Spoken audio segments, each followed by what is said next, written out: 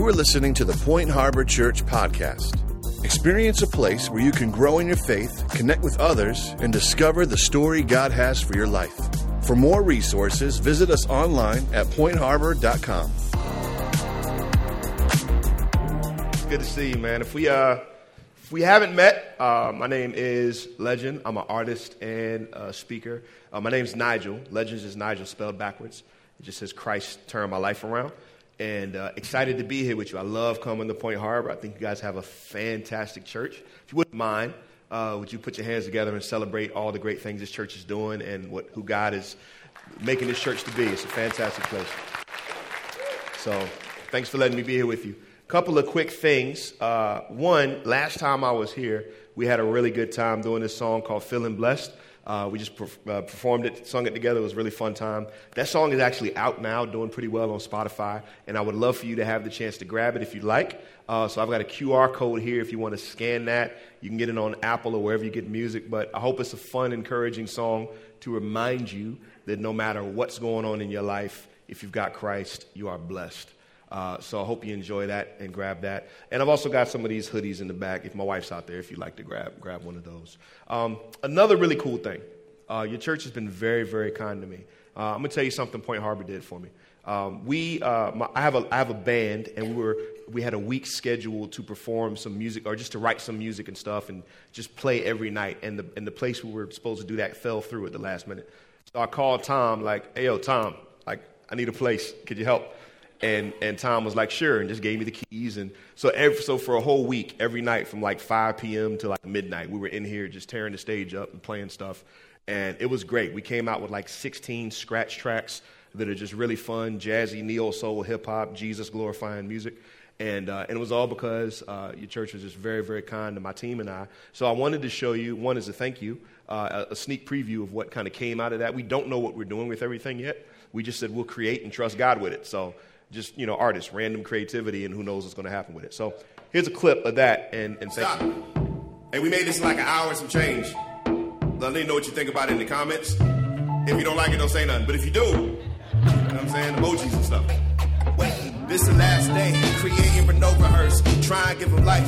Rewriting the slate of hearse. Say they fighting for their place, but it's the last that shall be first. Looking like I'm losing, but I'm just last in reverse. Don't overcomplicate it. I ain't taking Satan's papers.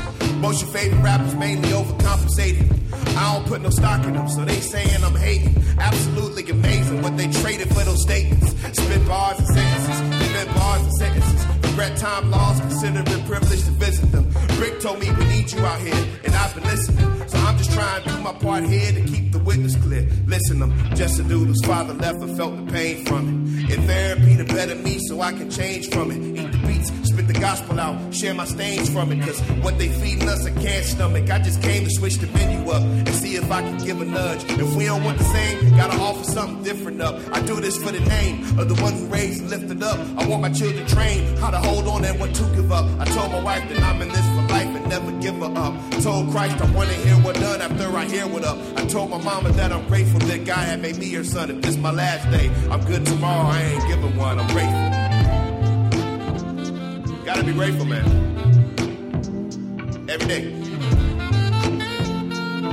I hope you are too.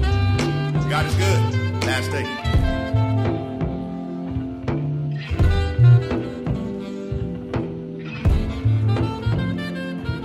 Yeah.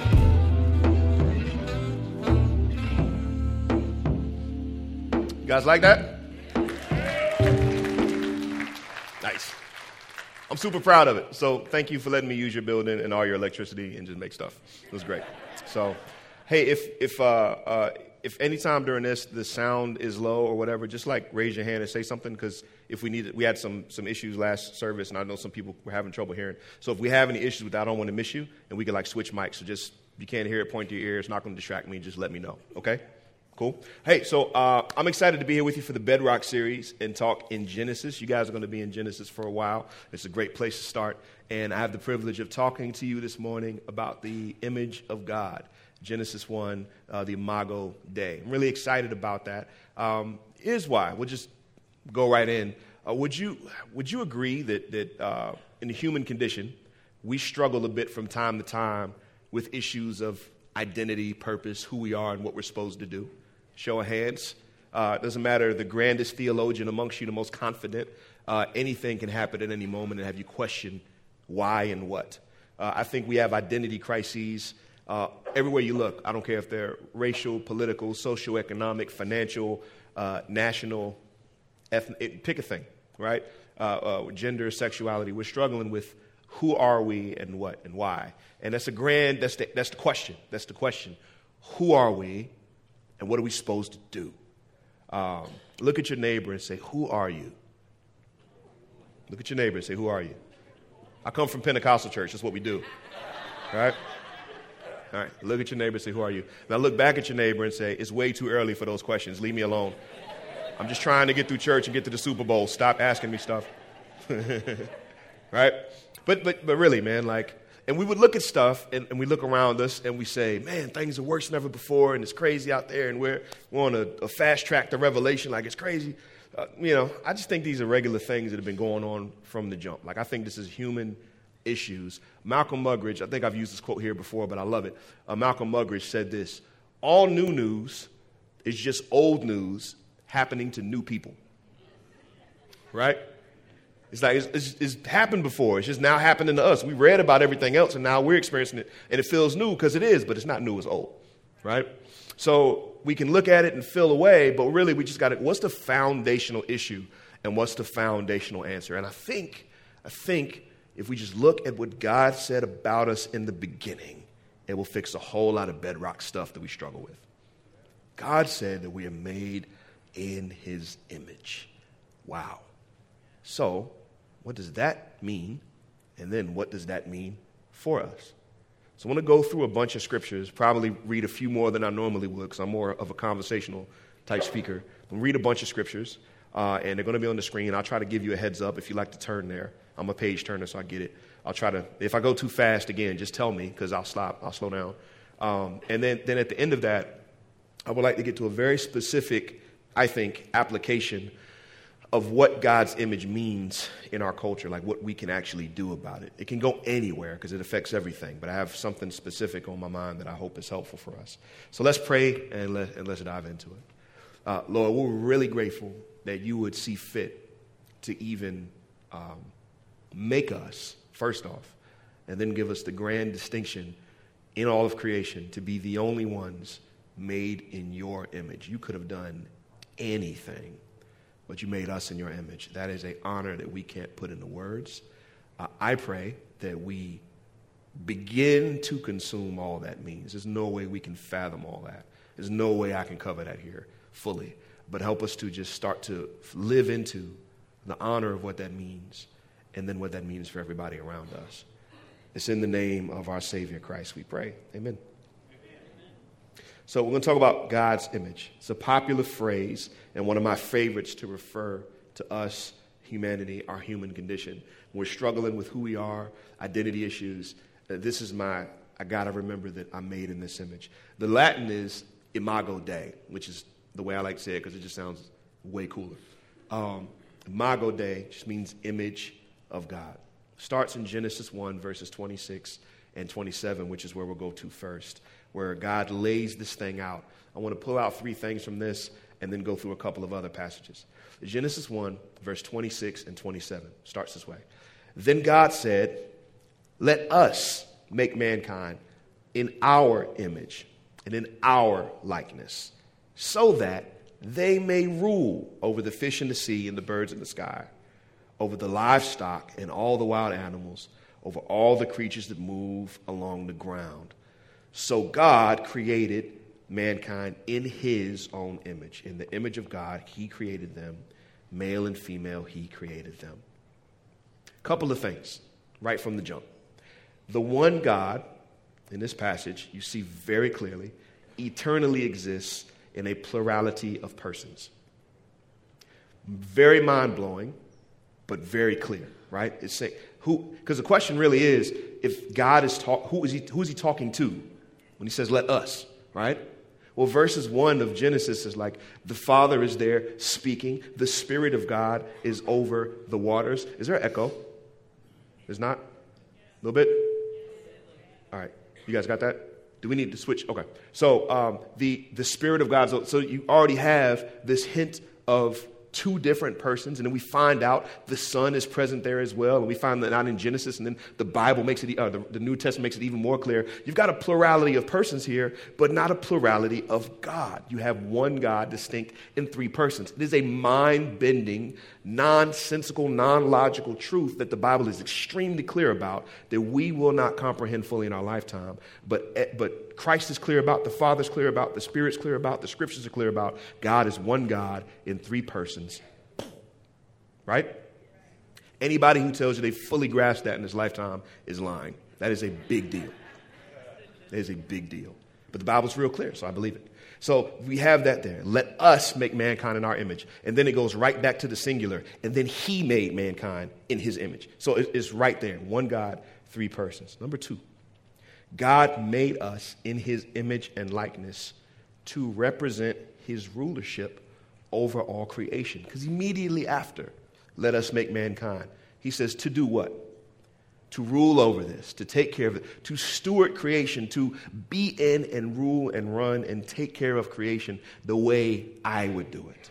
To run things the way in the same way I would, in my image, in my likeness, to image me, in my representation, to handle this thing. So when you look at image of God, is it saying that God has fingers and arms and legs and a spinal nerve like we do? I don't think so. I mean, you have all these pictures of God throughout Scripture that could lean that way. But I think, because the Bible says that the Father's invisible, says he's all spirit. That's not us. So what's it saying? I think more than saying a mirror copy of the actual development of the person is saying that in the character and representation of God, that's the image that we're making. We love the way God loves. We care the way God cares. We desire to build and create the way God does. There's a reason why when you look at humanity, amongst all the other species God created, we're the only ones building cities and civilizations and airplanes and technology and laughing and having emotions and all that stuff. That's the way God is.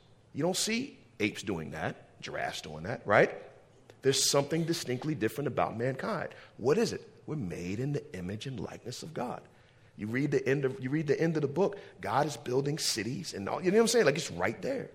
The stuff that we think is innovative, it's just the image that we're made in. We're reflecting who God has made us to be. Does that make sense? He comes down in the garden, walks and have conversations with Adam and Eve. We don't have record of God having conversations with giraffes and aardvarks. I'm sure he could if he wanted to. But even if he did, they're not tasked to rule creation. We are. There's a distinct difference. The Bible says angels look at these things and long. Angels are not made in God's image. Wow. Crazy, right?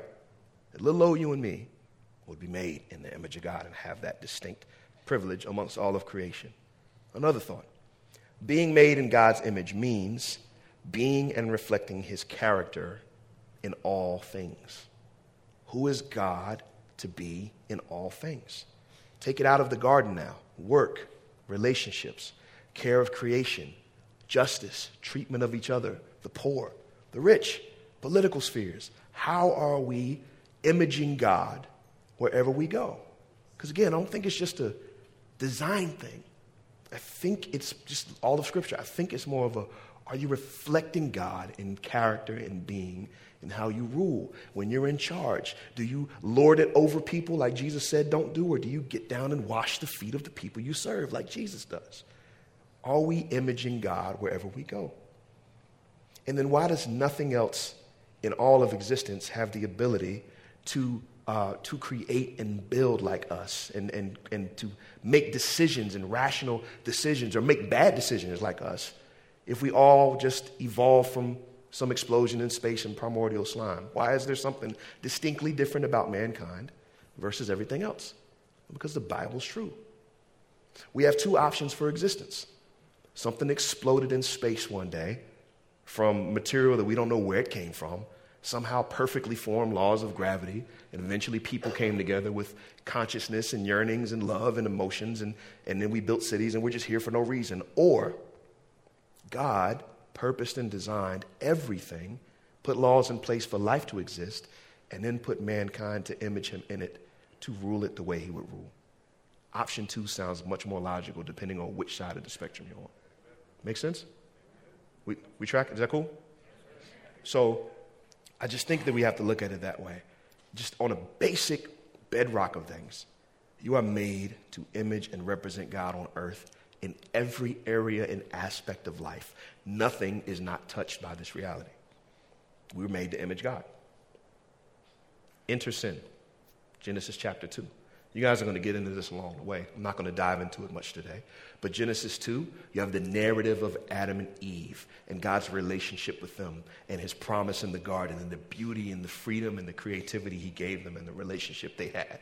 And then Genesis 3, you have the fall of mankind away from the image of God. Now, the fall is this temptation for man to no longer submit to God's rulership and image, but to himself try to usurp God, sit in his throne, and be God himself. The temptation was not to worship the snake or to worship the Satan. The temptation was, hey, you decide. You be the one that chose good and evil. God doesn't want you to know the difference between good and evil because you be a competitor for him and he's jealous and he doesn't want that. You take the fruit, you do the thing, be your own person, live your truth, do your thing. That's the temptation. Because if you try to remove God from his throne, the only plausible... Want to switch to a hand? You want to switch to a handheld? Yes? Okay. So just let me know. So if you try to take God off his throne, the only option after that then is to try to put the one made in God's image to sit there instead. And that's what I think mankind has been trying to do ever since. Would you agree? So that's what we have. That's where we are. The image that we're made in is to represent God in all of creation, to love one another, to cultivate, to flourish life for the glory of God and the good of all around us. And when we try to do that without him and do it for our own glory and our own good, what the result is violence, abuse, chaos, idolatry, power chasing. And it doesn't mean we can't do good deeds because we're still made in the image of God.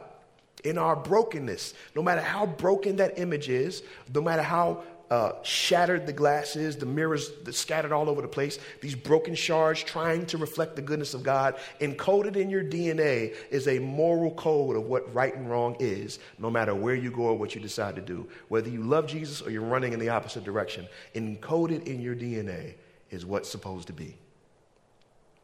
And we live out of that. There are criminals in jail right now who committed fantastic deeds in their community. They're not just what they did. They would walk old ladies across the street and take care of kids. And then they broke a law and went to jail. That they know what they were supposed to be doing. And they still did good things. Then they just happened to mess this up too. They're not just criminals now. They're still made in the image of God. Does that make sense? I say that because where we're going to end today is our ability to put people in boxes as, we wouldn't say this, but we would act. They're not in the image of God. We wouldn't say that. But we can treat people as less than that if we're not careful. Again, that's part of our fallen nature to look at our fellow mankind as less than, for whatever reason. So that's where we're going to end the day. But go back here for a second. We're made in the image of God. And what's worse is, for the criminal analogy, we've all committed crimes against heaven, and there's no way to pay that back.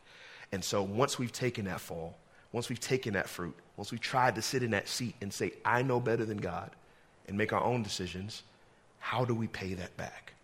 We can't. And as soon as this happens, instead of God snapping his fingers and saying, we messed up, let's start over again, he promises a redeemer to fix what we broke.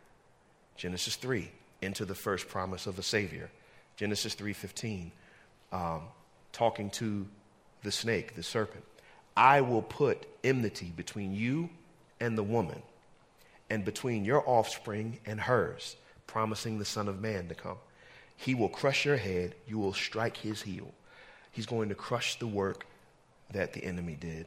No time to unpack this. I'm sure you guys will get to it. But the Son of Man is coming, a Savior to be born of a woman, God eternal, to be incarnate and born in the flesh of mankind, to break the work of the flesh, to break the sin of mankind, to bring the redemption of God to the undeserving man, and will divinely destroy the work of the serpent that took us off track from the image of God. Hallelujah. It's a great promise right in the first couple pages. So what does God do? The Savior comes to remove our sin and restore God's image. He wants us back reflecting what he made us to image. And the Savior comes to do that. So a few passages about the divine Son of God. First off, just a thought. So we're made in the image of God, and we're not perfectly reflecting that, and neither is anybody around you or next to you or far from you, not your best friend or your worst enemy. We're all in the same boat.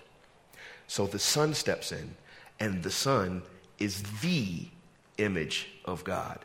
I could have said ultimate. He is the ultimate, perfect image, representation, manifestation of the Father. If you want to know what God is like, his personality, his characteristic, his rule, you've got that along the way in the Old Testament. If that's all you have, that's beautiful. You've got that along the way. But then at the crux of humanity, at the appointed time, the Son shows up in the flesh and is exactly who God is in person. Because why? He is God in person. When his disciples said, listen, we've seen you raise the dead. We've seen you walk on water. We've seen you multiply fish sandwiches on the mountain. We know you can do a bunch of stuff.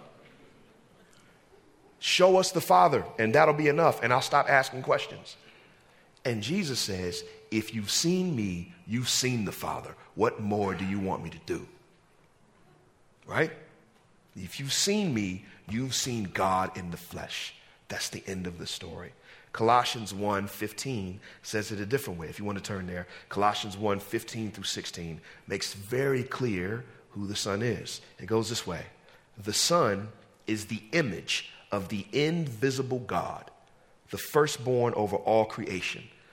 For in him all things were created, things in heaven and on earth, visible and invisible, whether thrones or powers or rulers or authorities.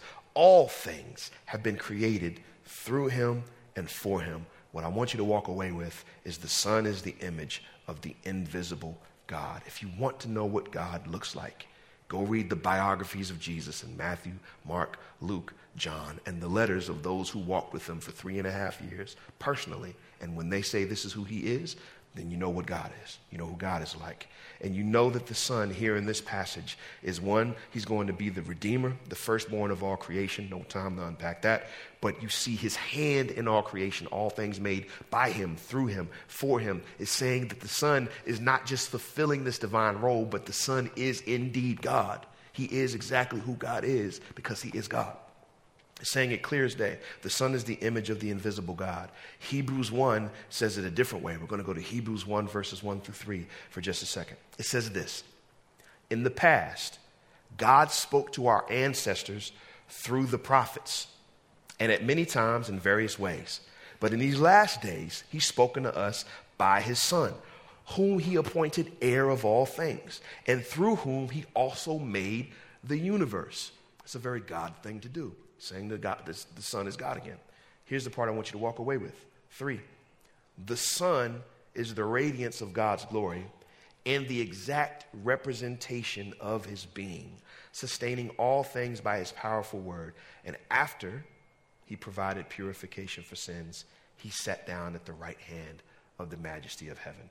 What I want you to walk away with is the Son is the exact representation of his being. Bottom line, in Christ the Son, God is conforming us back into the full image of God.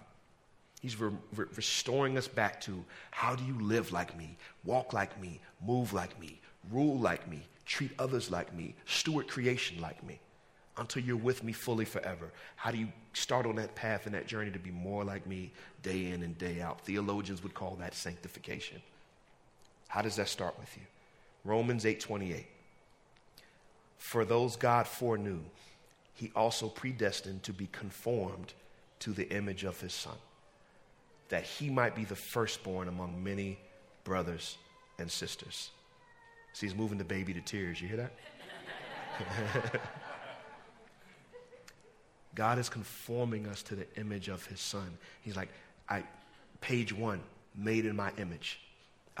Get to the new covenant. My image is present among you. I want you to see how I move, how I walk, how I deal with people. When Jesus is dealing with lepers and everybody's running the other way and he's running towards them. When the promiscuous woman is running into this house of all these religious leaders and she's not welcome there, but she'll do anything to get to Jesus. And these religious leaders are grilling Jesus and trying to find a reason to make him look bad. And he's not worried about them. He's concerned about her. He's not trying to impress the status quo.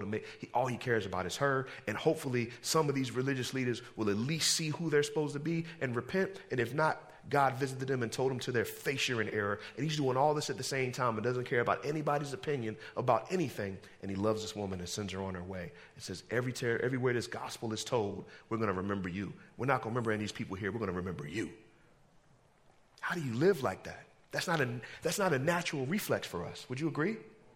We have to be made into that image and reconformed into what the Bible would call the kingdom of God. How do you live in an upside down world where everything else around us is divided and political and people are fussing and fighting and shooting missiles and tweets and all this type of stuff. And Jesus is in the middle of that. He just doesn't conform to any of it, but invites you to be conformed to him.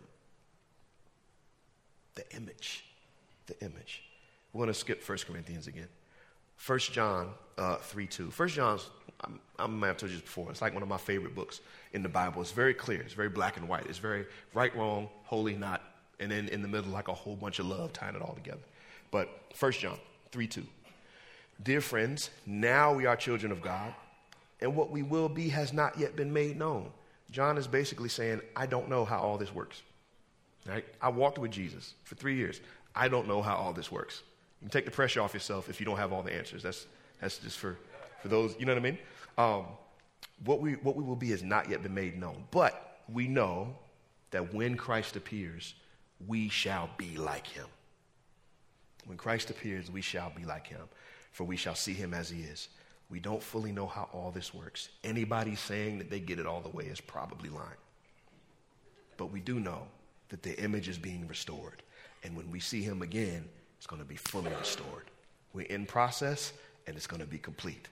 He's saying that this is good as done. It's already finished. If you're in Christ now and you're on your way, all your flaws and errors and all your imperfections and places where you get it really right because of your wiring and character and discipline and places where you get it really wrong because you're still working on some stuff, you're in process. When heaven looks at you, it sees the righteousness of Christ. It sees a co-heir of Christ right now in the middle of your imperfection. And eventually, it's going to be completed and you're going to be living into the thing that he bought for you already. The Bible calls the Spirit a guarantee of what's to come. Right? Are we tracking? Y'all with me? Hello? No. That's all right. I told you, it's Pentecostal church. It creeps up sometimes. Right?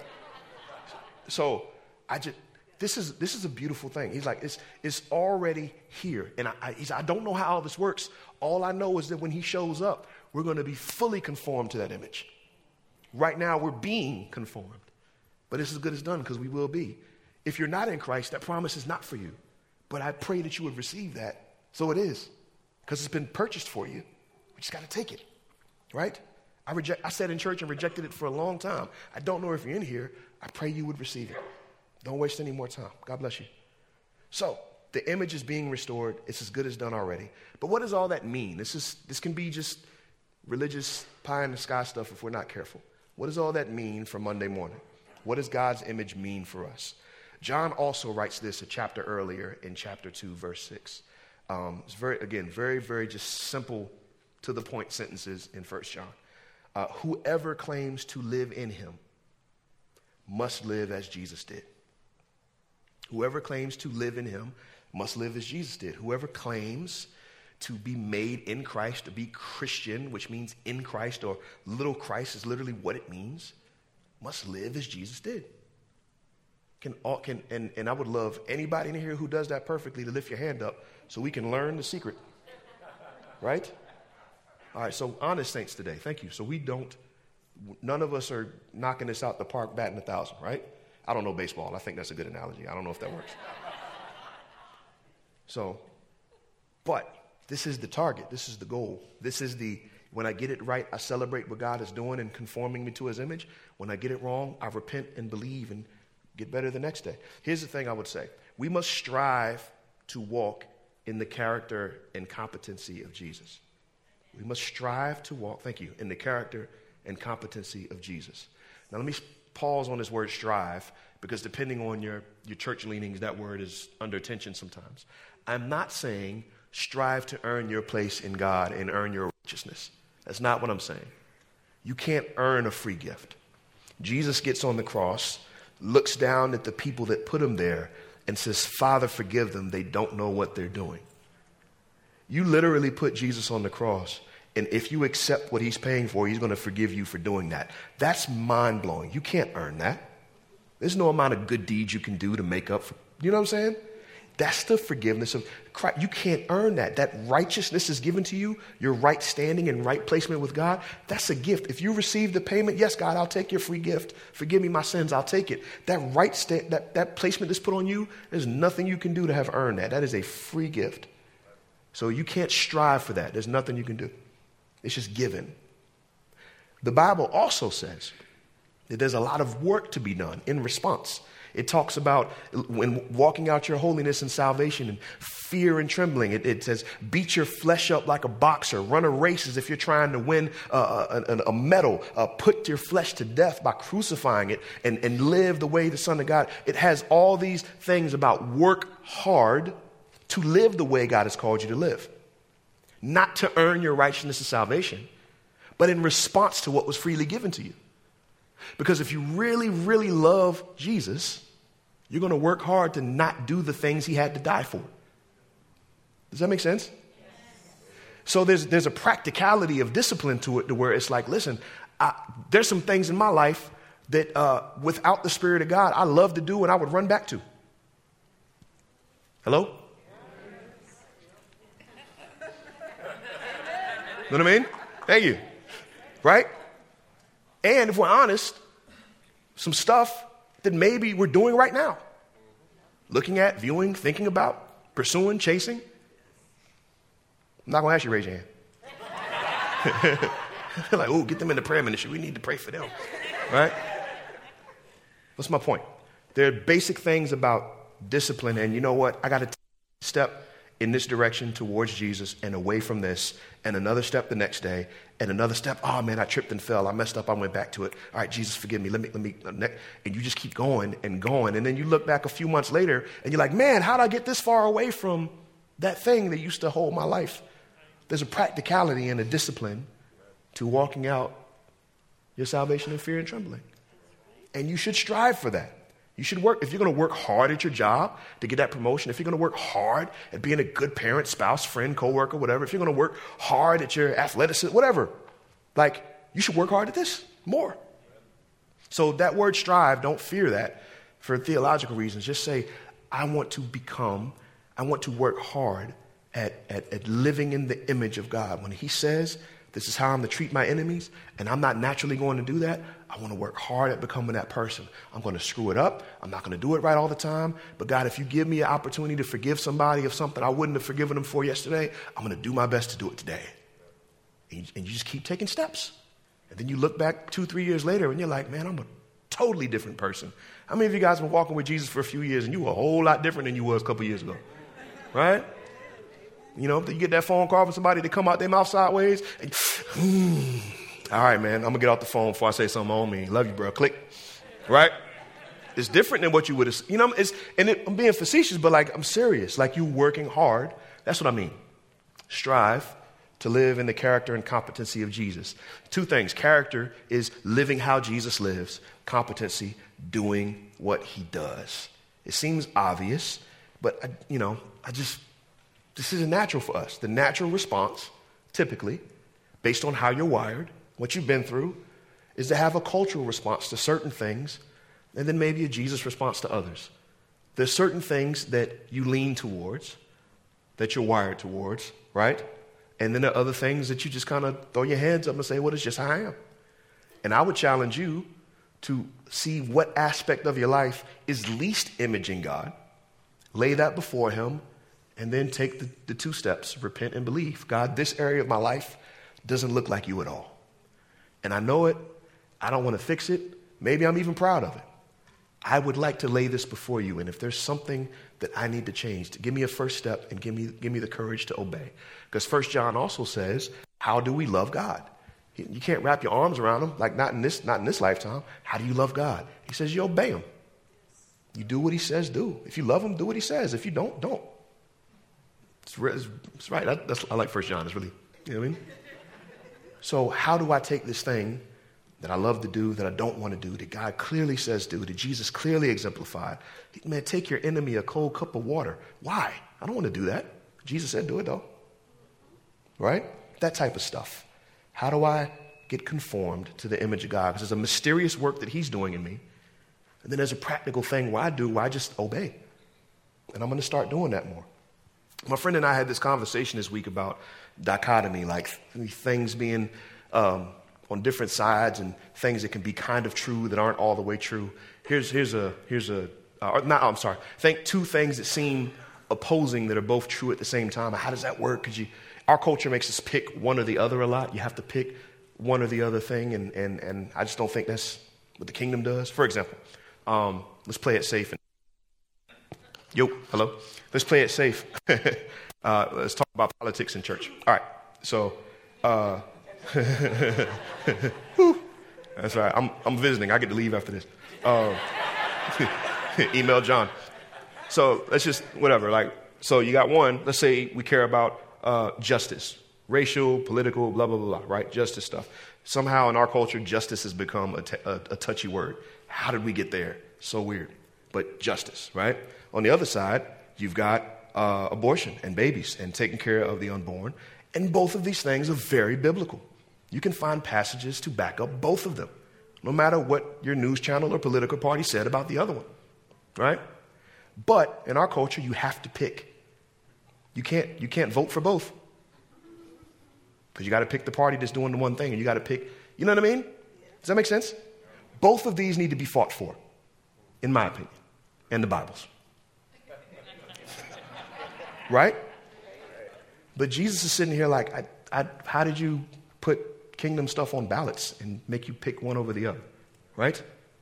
So like this other thought too is this. This is where I'm going with this. Everyone is made in the image of God, and therefore they have infinite dignity, value, and worth. It doesn't matter where they're from, what they have or don't have, what they believe, what they're doing, what they don't believe, what their sexuality is. None of that matters. They are made in the image of God, period.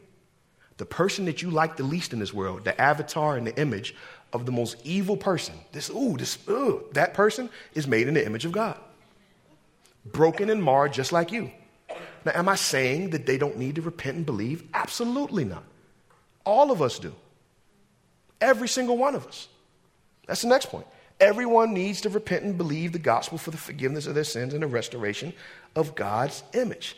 Because that image is in us. It's encoded in our DNA, even though it's broken and marred and not reflecting God well at all.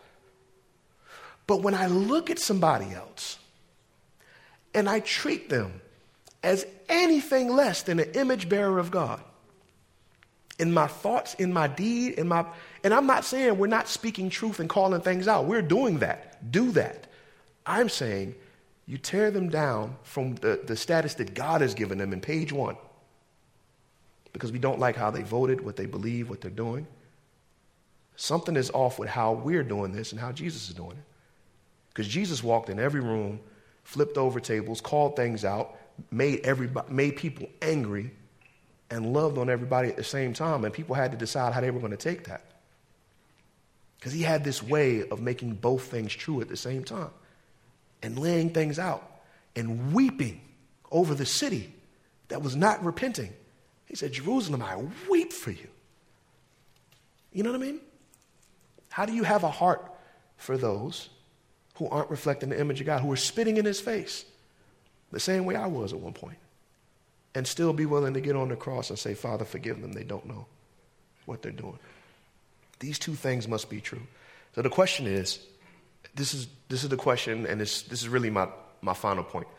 How do you look at people who aren't currently reflecting the fullness of the image of God? It says a lot about how you understand grace.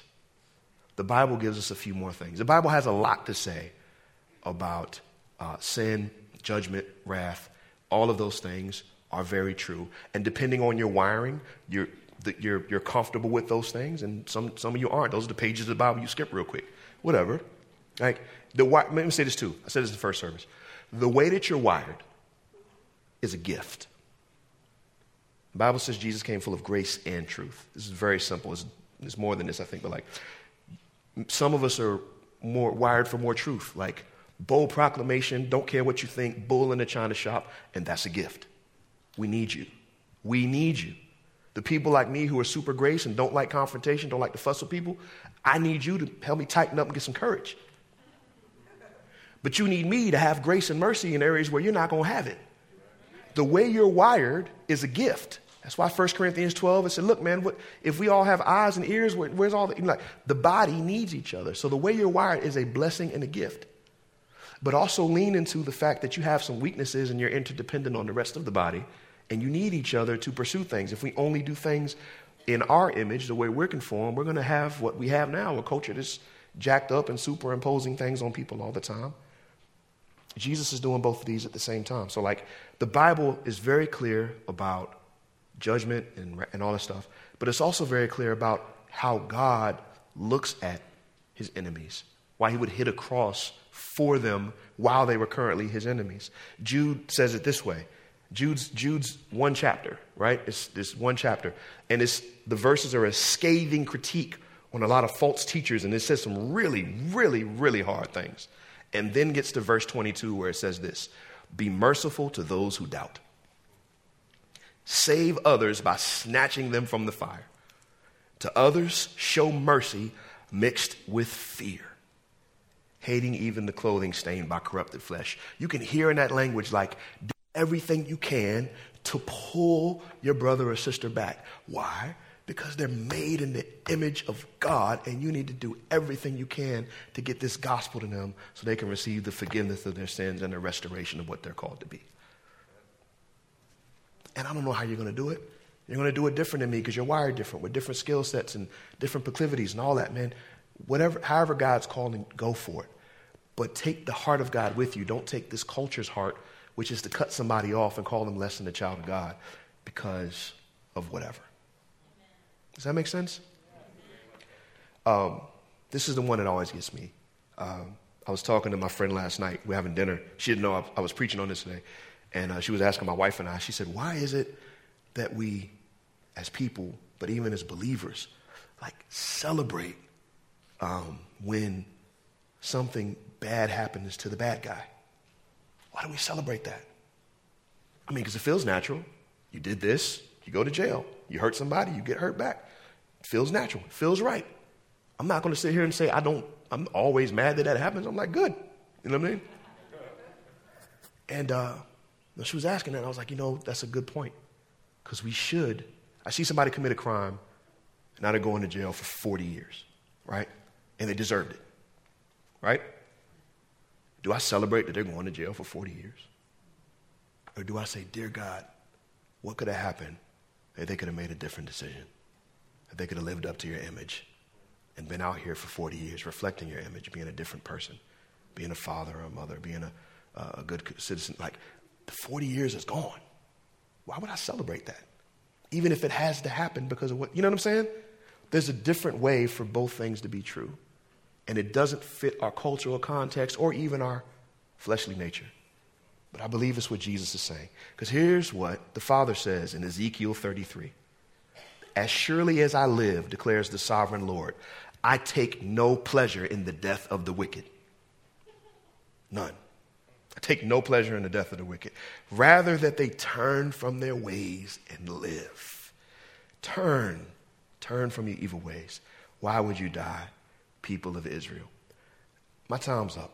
But my heart for this is if we're going to, and we should, take this truth of the Imago Dei, the image of God, that we're wired in, that in our DNA is encoded the fact that God put something special in us. So special that he would trade his life to redeem it.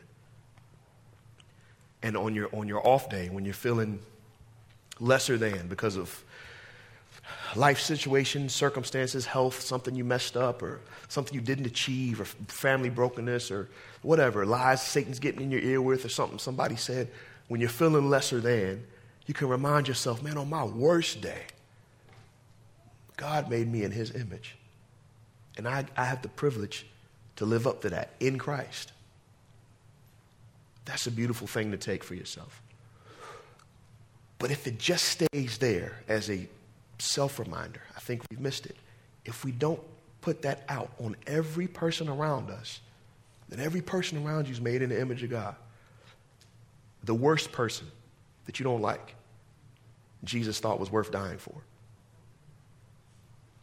Then I think we're missing the whole point of it. I want us to fall back and say, ask this question, are we reflecting the image of God in our life? Here's my fear. Next year, we're in for a really, really brutal presidential election, right? It's going to tear our country apart again to shreds. We never recovered from the past couple ones, right? I'm not a prophet, but it's coming, and it's going to be bad. The only hope that I have for any of this in our American political context, our divided, all the things, everybody's at fault. I don't care. The only hope I have is that the church would learn to live into the Imago Dei and reflect an ethic and a characteristic and an ethos that upholds all of the biblical convictions while looking at our i.e. enemies as also made in the image of God. Doesn't hold back from the truth in any way, shape, or form, but takes our enemy a cup of cold water and visits them in jail and doesn't celebrate their demise. Where do we see that here? It's not here. I cannot stand when I see Jesus getting credit in our political arena for stuff he don't want credit for. Know what I mean? Y'all with me? Take the scattered applause. That's cool. And take it out of politics. Anything. How are we behaving towards those with a broken sexual ethic? Right? I mean, cut on Disney Plus. It's all over the place. Right? You can't get away from. But man, like, I'm looking at this, and I'm like, yeah, I think there's an agenda, all that stuff. I do. At the same time, I'm like, man, how, if you actually believe that all of this is true, all these different options and stuff, if that is confusion, what is that? I don't know what that means. I've never experienced it. You really believe that you can just decide to be this and that? How can I love when you're right where you're at? How can I be there for you? I don't know what that means. I can be mad at you and say, you're ruining everything and my kids can't watch this movie. And that's true. But like, I want to be more like Jesus in the situation. And I don't know how to do that. I'm trying to learn. I'm like, Jesus, what would you do here? You would call things out and flip over to, sure. But you'd also, Father, forgive them. They don't know what they're doing. How can I be more like that? I want to be more like that too. What does it mean to image God? We need to figure this out. And we ain't going to get it straight in our lifetime, I know. But we need to be on the way. We need to go to our graves having strived to be more and more like it every day. Loving the unlovable, loving people we never thought we'd love, while not letting go of the truth at the same time. I think that's what God has for us. So, I'll throw this verse up and then I'll get out your way. Luke 6:46. Why do you call me Lord and not do what I say? Right? I think we got to really look at that and challenge ourselves. So my last thought is just strive to reflect the image of God in every area of your life, because I think that's why he gave it to you. He says, in our image, in our likeness, so that they may rule, reign in the way that I would. I just pray that we would learn to do that and do it better in our neighborhoods, our jobs, our classrooms, our families, our broken relationships with our enemies, with our loved ones, with our unloved ones. Because I think that's what Jesus would have us to do. I can't find a single verse that argues that. that argues against that. So I want to get better at that, and I hope you do too. Let's pray. Lord, thank you for your image. Thank you for your beautiful image. Thank you for making us in your image.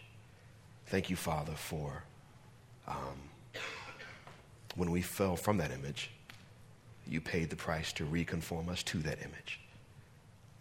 It must mean a lot to you. Let it mean a lot to us. In Jesus' name, amen. Amen. Give it up for Nigel.